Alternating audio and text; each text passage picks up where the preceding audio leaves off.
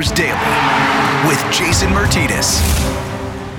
And welcome to your Tuesday, August 25th edition of Flyers Daily with Jason Martinez, presented by Penn Medicine, the official health system of the Philadelphia Flyers and Wells Fargo Center. Game 1 is now in the books, and the Flyers find themselves down in a series for the first time this Stanley Cup playoffs.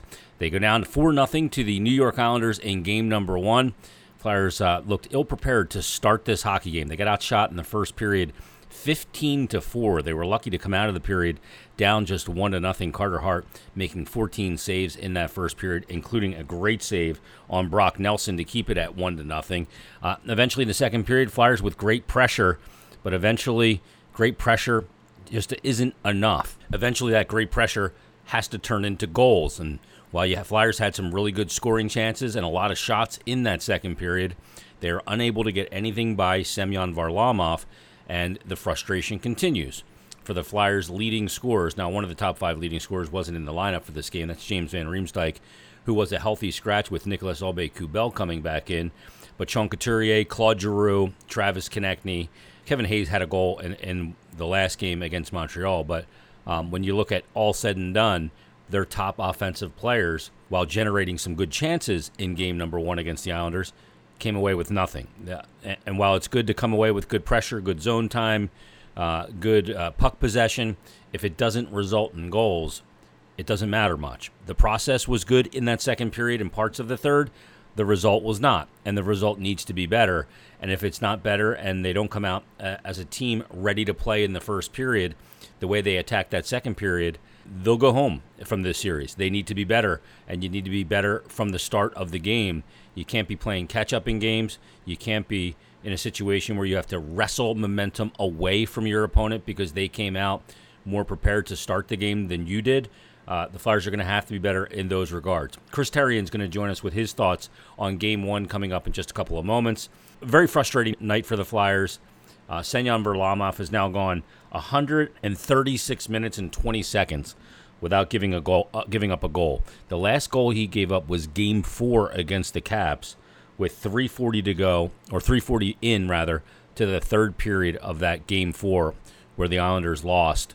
They had the opportunity to sweep the Caps in that game. The Caps came storming back and scored 3 unanswered goals and extended the series, but eventually shut out the Caps in Game 5 to move on to this round against the Flyers. So back-to-back shutouts for Semyon Varlamov, who's been really good for the Islanders in these playoffs. He's played every minute of every game for the Islanders.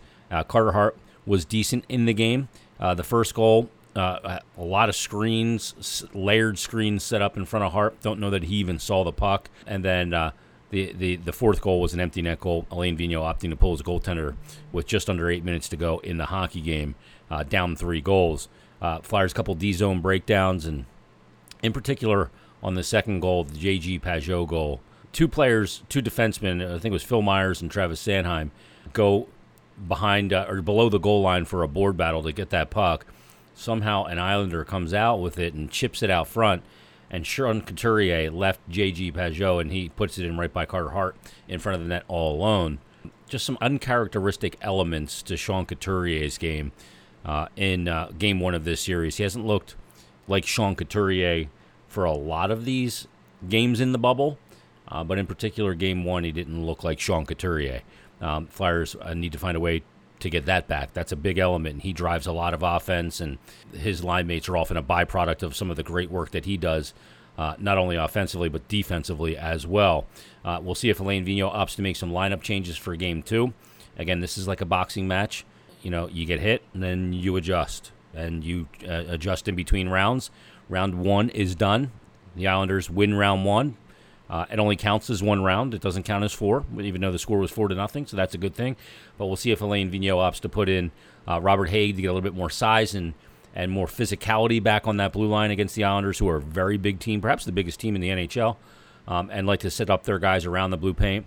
Or if he's going to opt to maybe bring James Van Riemsdyk back into the lineup, he's got some options, and we'll see what the counter is from the Flyers head coach. But right now, let's get to the man. My conversation with former Flyers defenseman Chris Therien. Joining us right now on Flyers Daily Impressions from game number 1 as the Flyers go down 4-0 to the Islanders is former Flyer defenseman and analyst Chris Therien. Bundy, not the ideal way to start a series, to say the least. No, I mean, literally, the first 5 minutes is not the way you want to go and execute or try to execute, and then have the other team kind of walk all over you for the first 5 or 6 minutes of the first period was, not the way you wanted things to get started. And then you fall down 1-0. You probably got absolutely reamed by your coach after the first, which you deserved. Flyers had a good chance, I think, to tie it there, Jason, the first with the Hayes breakaway, which he fumbled the puck on.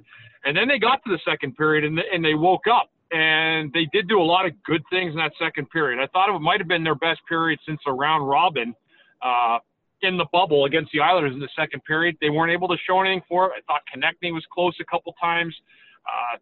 Hayes as well again. We're making some decent plays. But, when you're not able to score like that and you get to the third period, boy, I always felt like the next goal, whenever the Islanders got that second goal, if the Flyers weren't able to tie the game, it felt like it was going to be out of reach quick, and that's exactly what happened in the third period, and that breakdown by Coots and the two defensemen on that second goal by Peugeot, which then just kind of any kind of momentum. And it's funny, Dave, I saw the same thing. I thought the Flyers actually had a very good start to the third period for about the first 3 or 4 minutes. Mm-hmm.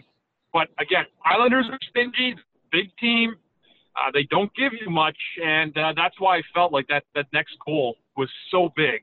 And the Flyers were not able to get it. Islanders, unfortunately, were able to capitalize upon it. Yeah, and self-inflicted wounds against a Barry Trotz team is not a recipe for success. It's just not.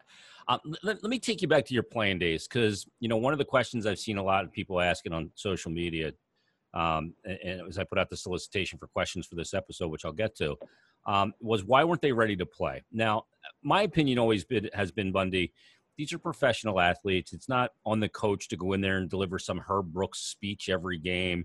It's the playoffs. It's game 1 of round 2. These are professional athletes. It's incumbent upon players to make sure that they themselves individually are ready to play and are communicating with their teammates, so collectively they're ready to play. Is that how you kind of saw it when you played? Yeah. I did, and there was a growth to that too. I mean, by my 8th or 9th year, I was certainly. I said this somewhere last week on one of the media outlets that I always felt my first 3 years was just an opportunity to go play in the playoffs and really have fun and a chance to win the cup. And then the more pressure mounted on you, but it also became more of an onus as you became a professional and older player to be ready to go out and figure out what by that time, if you don't know after 500 games in the NHL what you are as a player and what it takes for you to get motivated, well, then you probably got some issues between the ears at that point. But I'll say this: I mean, it's a process that you go through as a player. I just don't think that I just didn't like the start in the game tonight, any stretch of it. And I think that's really where the Flyers doomed themselves. I mean, if you're even in that type of situation. It might be a different game, but you're right about the coach. I mean, that's why Peter Laviolette is probably only good for about 3 years anywhere he goes. He gives, 100 rah-rah Herb Brooks speeches, and then after about 3 years, you're done listening to them, and you've turned the ear off. You can't expect your coach to do that all the time and go out and win. It's up to you, and you said it exactly right, and I appreciate the question. But, yeah, it's up to the players to go out and be prepared as professionals to go out and get the job done. Yeah, I mean, and I love it because eventually that speech becomes, as a player, you're going, seriously, you going there again? We doing this again? You know what I mean? The stories right. and the rah-rah gets old. It shouldn't be that way. Let me ask you this, because, in this series against the Islanders, the Flyers have a back-to-back coming up on Wednesday and Thursday in games 2 and 3, really early in the series. I know you probably didn't play in many, if any, back-to-backs in the playoffs. But after struggling, I remember one. You had one? Okay. I remember one. Yeah. Can you turn this into an advantageous position? Because if you come out in game 2 and you respond like they've responded off losses since early January all season, and then to turn around and have another one the next day, could that be an advantage for the Flyers if they respond from game 1 into game 2? That's the one thing that I think a lot of people are hanging on, the fact that the Flyers have not lost 2 in a row. And yes, it's gone back to last year, but they played a couple games here, in the bubble where they responded well. And I think that's what everybody wants to see. You want to know your team's going to fight back, and they have fought back before. But yes, and I'm one of those guys where I'm a believer. Like it's it's really hard to win 2 games in back-to-back days against the same team. Extremely difficult. That being said, the one time I remember playing a back-to-back was a home series against Buffalo. It was the game where Leclerc had scored the goal. Remember, it went through the net on Happy? Oh, yeah. Yeah, and we actually won those 2 games. I think it was a Thursday, Friday, or Friday, Saturday. So, it can happen, but it usually doesn't. And then I go back to the Montreal Flyers, the game with that the team. Each team won a game in the 2 days. But, again, I mean, that's not a rule. It's not a law by any means. And it doesn't certainly is not a requirement that you split the games.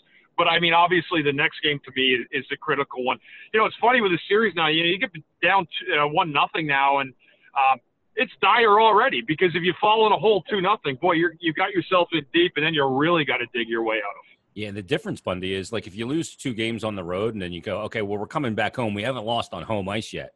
There is none of that. This is all neutral site. So Great point by you, and you're absolutely right. I was just going to say to you that, you can't use the love of the crowd at the Wells Fargo Center to find your momentum, and you lose 2 games. That was the Flyer home game today too, even though there's nobody there to watch it. But yeah, that's a great point by you. And this is a team, quite frankly, that was celebrated by the city of Philadelphia this year, and they deserve to be. They were great at home.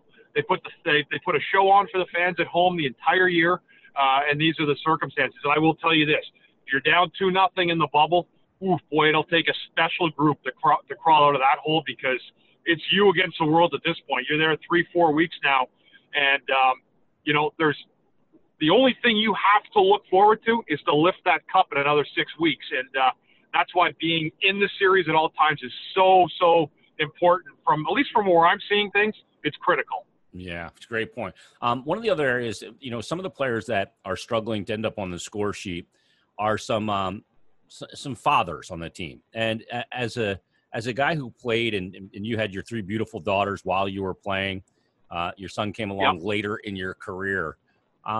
Having a kid, and I'm looking at guys like Sean Couturier, who just had a baby right before they left.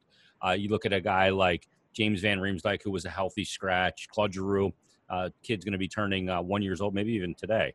And other, young parents and of babies.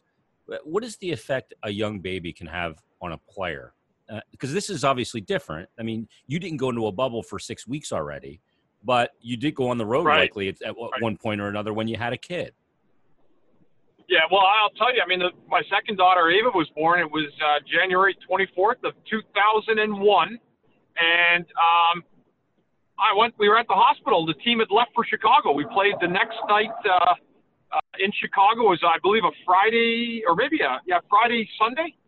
And I had to leave 10 minutes after my wife had given birth. And I got the plane, a commercial flight to Chicago to meet up with the team. And I couldn't wait 48 hours to get home and see my new baby girl. So I can imagine that's something that those guys are dealing with. Sean Couturier specifically, JVR. I mean, that's a tough situation. You're going to miss the first 4-6 weeks of your newborn baby and your first child's existence. And I would think that there's some sentiment about that. Good thing there's FaceTime, so everybody can get the looks of their new children on that. But again, tough circumstances, Jason. And the hockey players are very, very unified with their family. And you know what? I can't imagine that's not worn on some guys, on every single team involved. I'm sure we're not the only team that's players just had newborn babies. Yeah, look at Tuukka Rask. He left the bubble with a team that was a legit chance to win it, and you cited family reasons. It's just something that I think does play into it. But with that being said, Bundy, the top scorers on this team, while zone time is great, possession numbers are great, scoring chances are great, they got to go in the net to really matter. There's no moral victories in the playoffs. I mean, you could say, I played great and everything, but you know what? No one's going to remember you played great in 8 months. They're only going to remember that you didn't score. Even if you're playing great, you're not producing in the playoffs, it doesn't matter. It's completely irrelevant because you're there to produce, and the only way to do it is to outscore the other team.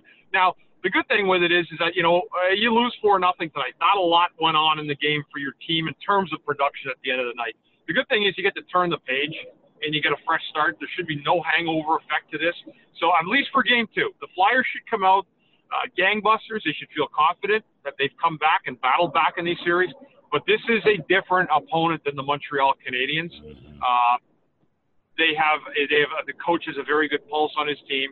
They've come together well, like the Flyers have.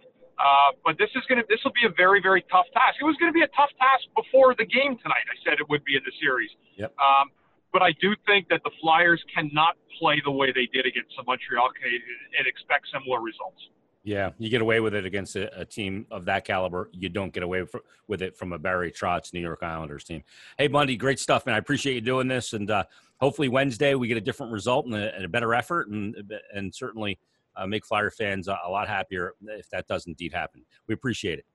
Yeah, keep the faith. And you know what? I think that there's a lot of reason too. You know, having lost back to back, and we're gonna believe in this team because they've done a great job all year. All right, special thanks to Chris Therien for joining us on this episode of Flyers Daily. I just thought it was interesting that so many of the players with young kids or just had kids are struggling right now to finish. So I thought that was a pertinent question. That being said, they're there to do a job, and they need to be better, and they need to execute. And the top scorers on this team need to finish, plain and simple. All right, let's get to some Twitter questions. A lot of questions come in. Let me see how many I can squeeze in here. We start with Gritty Adam, at Gritty's Big Stand on Twitter. He says, if you're AV, what's your lineup look like for the next game? Would you consider rolling with an 11-forward 7D lineup? No, I would not. To me, I would probably swap out Shane Gostisbehere for Robert Haig. I want that size that Haig provides and that physicality against a team like the Islanders, who are so big and so strong, that I think that's an element that I need in that lineup. I think also the other part of that is that I think Haig just works better with Justin Braun. And then I look up front, I would think that James Van Riemsdyk comes back into the lineup. Who does he come in for? Maybe Derek Grant is a guy that he comes in for. And they put James Van Riemsdyk on that third line on the wing. Be interested to see if he ends up coming back and putting Giroux back in the middle. I prefer Giroux on the wing with both Couturier and Voracek. But I would even change that line at this point. I would put Couturier in the middle of Giroux and Travis Konechny and see if I could ignite all three players. I know the Hayes line with Konechny and Farabee did generate some opportunities, but ultimately they didn't score. And they got shut out 4-0. So I want to see a reunited line of Couturier in the middle of Giroux and Konechny. That's what I'm looking for. Let's go to a question from the Egg and a bunch of numbers. He says, with respect, we know Giroux practices hard and does other positive things on the ice, but 1 goal in his last 22 playoff games. It sounded like AV wasn't happy with the Flyers' top players. At what point do we start holding him accountable as a captain? Well, we're holding him accountable now. Everybody holds him accountable. If you don't think that Claude Giroux is held accountable, I don't know what social media site you're on. He is held accountable, and he needs to be held accountable. While he does practice hard, he plays hard. There's never a question of effort when it comes to Giroux, but he hasn't finished. He's got 22 shots in these playoffs and hasn't scored. It almost defies logic. He's never been a scorer. He's more of a playmaker. But that being said, yeah, he needs to be held accountable. But the thing is, just because he's the captain doesn't make him need to be held more accountable. The C on a jersey is just a letter. There's many guys on a team that lead. All the guys that are struggling need to be held accountable. And I guarantee you, they are. That's what this coach does. But what do you want Alain Vigneault to do? Do you want him to sit Travis Konechny next game and make him a healthy scratch? Make Claude Giroux a healthy scratch, or Sean Couturier? Is that what being held accountable means? I guess to some people it does. I think if you do that, you're a fool. Because while they haven't scored goals and had tremendous success, what is your alternative? You're still taking your best players off the ice, guys that do things at the other end of the ice and contribute, but they do need to contribute offensively. So I don't know what the word accountable means. I think those players are held accountable. People are going bananas. And I know everybody wants to throw around 1 goal in his last 22 playoff games because somebody posted it and did your homework for you, and now everybody is harping on that. But yeah, he needs to be better. Absolutely. Claude needs to be better. Couturier needs to be better. Konechny needs to be better. Kevin Hayes has 1 goal. He needs to be better. Jake Voracek's been good in these playoffs. He's the only guy I'll say that doesn't need to be better. If James Van Riemsdyk gets in, he needs to be better. He's got to have more compete. Minnesota tweets in and says, Couturier looks off. Is he injured? Well, I have no idea. That's the one thing we have no idea about injuries. To me, though, Sandus, he does look off. There was the play on the JG Pajot goals I mentioned earlier was uncharacteristic of Sean Couturier to give up his man in front. He doesn't look like he's skating quite the same. I think he's been used a little less in face-offs. So he may be dealing with something. I'm not sure. We don't know that for sure because of the unfit-to-play tag and that they don't give any information on injuries. But he's been uncharacteristically not himself. Maybe that's the best way to put it. At LynchMob450 tweets in, he says, with the collapsing defense the Isles use, would the best way to beat this be to take shots from anywhere and everywhere, hoping for a lucky bounce? No, that is not it. Taking shots from anywhere is playing pitch and catch with a goaltender. To score on goaltenders and teams with great defensive structure, and Barry Trotz's teams have great defensive structure. Let me just give you this example. In the year before Barry Trotz got there, when Jack Capuano and then Doug Weight was the head coach, the New York Islanders gave up the most goals in the National Hockey League. The most goals, 31st in the league in defense. The next year, under Barry Trotz, the Islanders went from the 31st team in the NHL to the best team in the NHL, giving up the least amount of goals. That's a system. It's a defensive system. And while the year before, it didn't look like their goaltenders could stop a beach ball from the blue line, the next year, those two goaltenders won the Jennings for the lowest combined goals against average and lowest team that gave up the least amount of goals in the NHL. He shaved 102 goals off from the coaching staff prior to him to his first year with the Islanders, and did it without John Tavares because Tavares left in that offseason. But the way to score on them is to do what you do when things aren't going well, is to get bodies to the net and get pucks to the net. Not just shots from anywhere and anywhere hoping for a lucky bounce. No, doing the things that make goal scoring possible, like getting to the blue paint, creating traffic, creating an environment for the opposition goaltender that's not comfortable. It's tried and true. I know it's a cliche. We got to get pucks deep. We got to get pucks to the net. We got to get bodies to the net. But it's all true. It doesn't. That part's never changed about the game. Stacy on Twitter at Smitty77 says, slow starts have plagued this team all season. What does it take to come out firing in the first period like they did in the second period? I just talked about that with Bundy. Look, the players got to be ready to go from the puck drop. That's incumbent upon the players. It's not on the coaches. It's incumbent upon the players and the group as a whole. Tyler Hampton tweets in and says, seems like there was an incredible amount of missed or badly timed offensive zone passes tonight. Is it in their heads or are the lines not working? Well, the lines aren't working because they've scored 11 goals and now 7 playoff games. So I think Alain Vigneault is going to change elements of that. We'll see how much of that he changes. But it's also in their heads. When a team struggles offensively, unfortunately, that is contagious. When a team busts out, sometimes that is contagious as well. You got to hope that they bust out and they start scoring. Look, the goaltender, Semyon Varlamov, has gone 134 minutes and 20 seconds, 136 minutes and 20 seconds without giving up a goal. Now, he's doing it in an environment that's advantageous for a goalie, but it's still 136 minutes and 20 seconds of shutout hockey. At Chief113 says, I just started watching hockey. Was that a bad game or is that a very good defensive team? They are a very good defensive team. They're one of the best defensive teams in the NHL, and again, under that Barry Trotz system, they're very good. But it was also a bad game where the Flyers didn't execute enough. At Sketchy Saga says, where's the net front presence to set a screen? Great point. I talk about it all the time. As a goaltender, it is...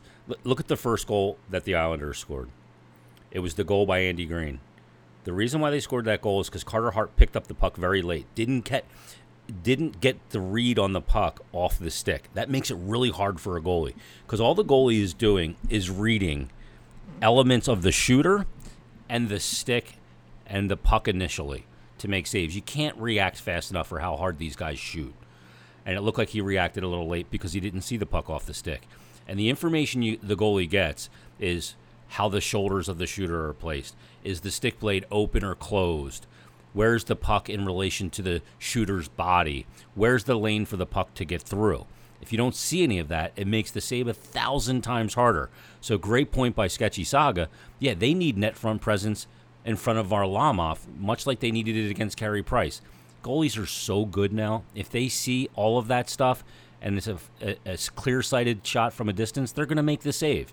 When they don't, that's when you score. At Delco Flyers says, I missed it, but what was your gut feeling on how this series would play out, especially considering we didn't beat them once this year? Feel like whomever wins the season series usually wins the playoff series should they meet. I disagree with that. Totally disagree with that. I don't think the regular season means anything. I know the Flyers went 0-2-1 against them, and look, they may end up losing the series to the Islanders. But that being said, I don't think that has anything to do with it. The team that they played and lost to in the regular season, remember, each Flyers game against the Islanders this year, the Flyers were on the back end of a back-to-back, and the Isles weren't. And they faced them twice in the first 2 months of the season in October and November. The Islanders had a 10-game win streak from mid-October to November 5th and got points in 16 of 18 games at that time. But the team had the Flyers had them scheduled in March or late February, it would have been different. The Islanders lost 7 straight games before the NHL paused and lost 11 of their last 13 games. Had the season not been paused because of the pandemic, the Islanders probably wouldn't have made the playoffs.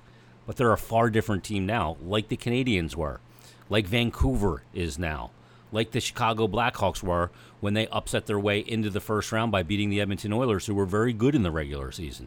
It's so different now, and the variables with playing in a bubble, playing in a neutral site location, we don't know what the recipe is. We still don't, and we're in the second round of the playoffs now. Nicky Knack 21 says, when will AV try to reunite the Cooch, G, and TK line? He's willing to try every other combo so far in the playoffs. Hallelujah, man. I totally agree. I talked about it already. I would love to see that line. Absolutely want to see that line together. All right, that's going to put a wrap on Twitter questions. It's a rough night, everybody. I get it. I feel it too. And it was a frustrating start to the series. But here's the deal. Again, like the 5-0 loss in Game 2 to the Canadiens, it only counts as one game. Just because they won 4-0 doesn't make it count for 2 games to none or 4 games to none.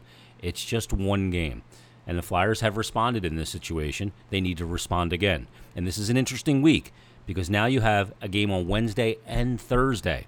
The Flyers can work that to their advantage if, and only if, they come out Wednesday and have a much better start to the game, dictate, get the first goal, and control that game for a full 60 minutes. If you do that, you carry that confidence and that momentum right into the next day, and then you can take the lead in the series. But that's only if you come out in Game 2 and take care of business. That's what they need to do. All right. This episode of Flyers Daily brought to you by Penn Medicine, the official health system of the Philadelphia Flyers and Wells Fargo Center. Supporting our Flyers, Penn Orthopedics creates the ideal care plan with treatment options fueled by our own world-renowned research, doing what once seemed impossible so you can too. Another reason why your life is worth Penn Medicine. Learn more at pennmedicine.org/ortho and give them a follow on Twitter at Penn Medicine. Game 2 coming up on Wednesday, 3 o'clock. So just about a day away, a little bit more than a day away, for the Flyers to exact some revenge on the New York Islanders. In the meantime, everybody, thanks for listening, and we'll talk to you on tomorrow's episode of Flyers Daily.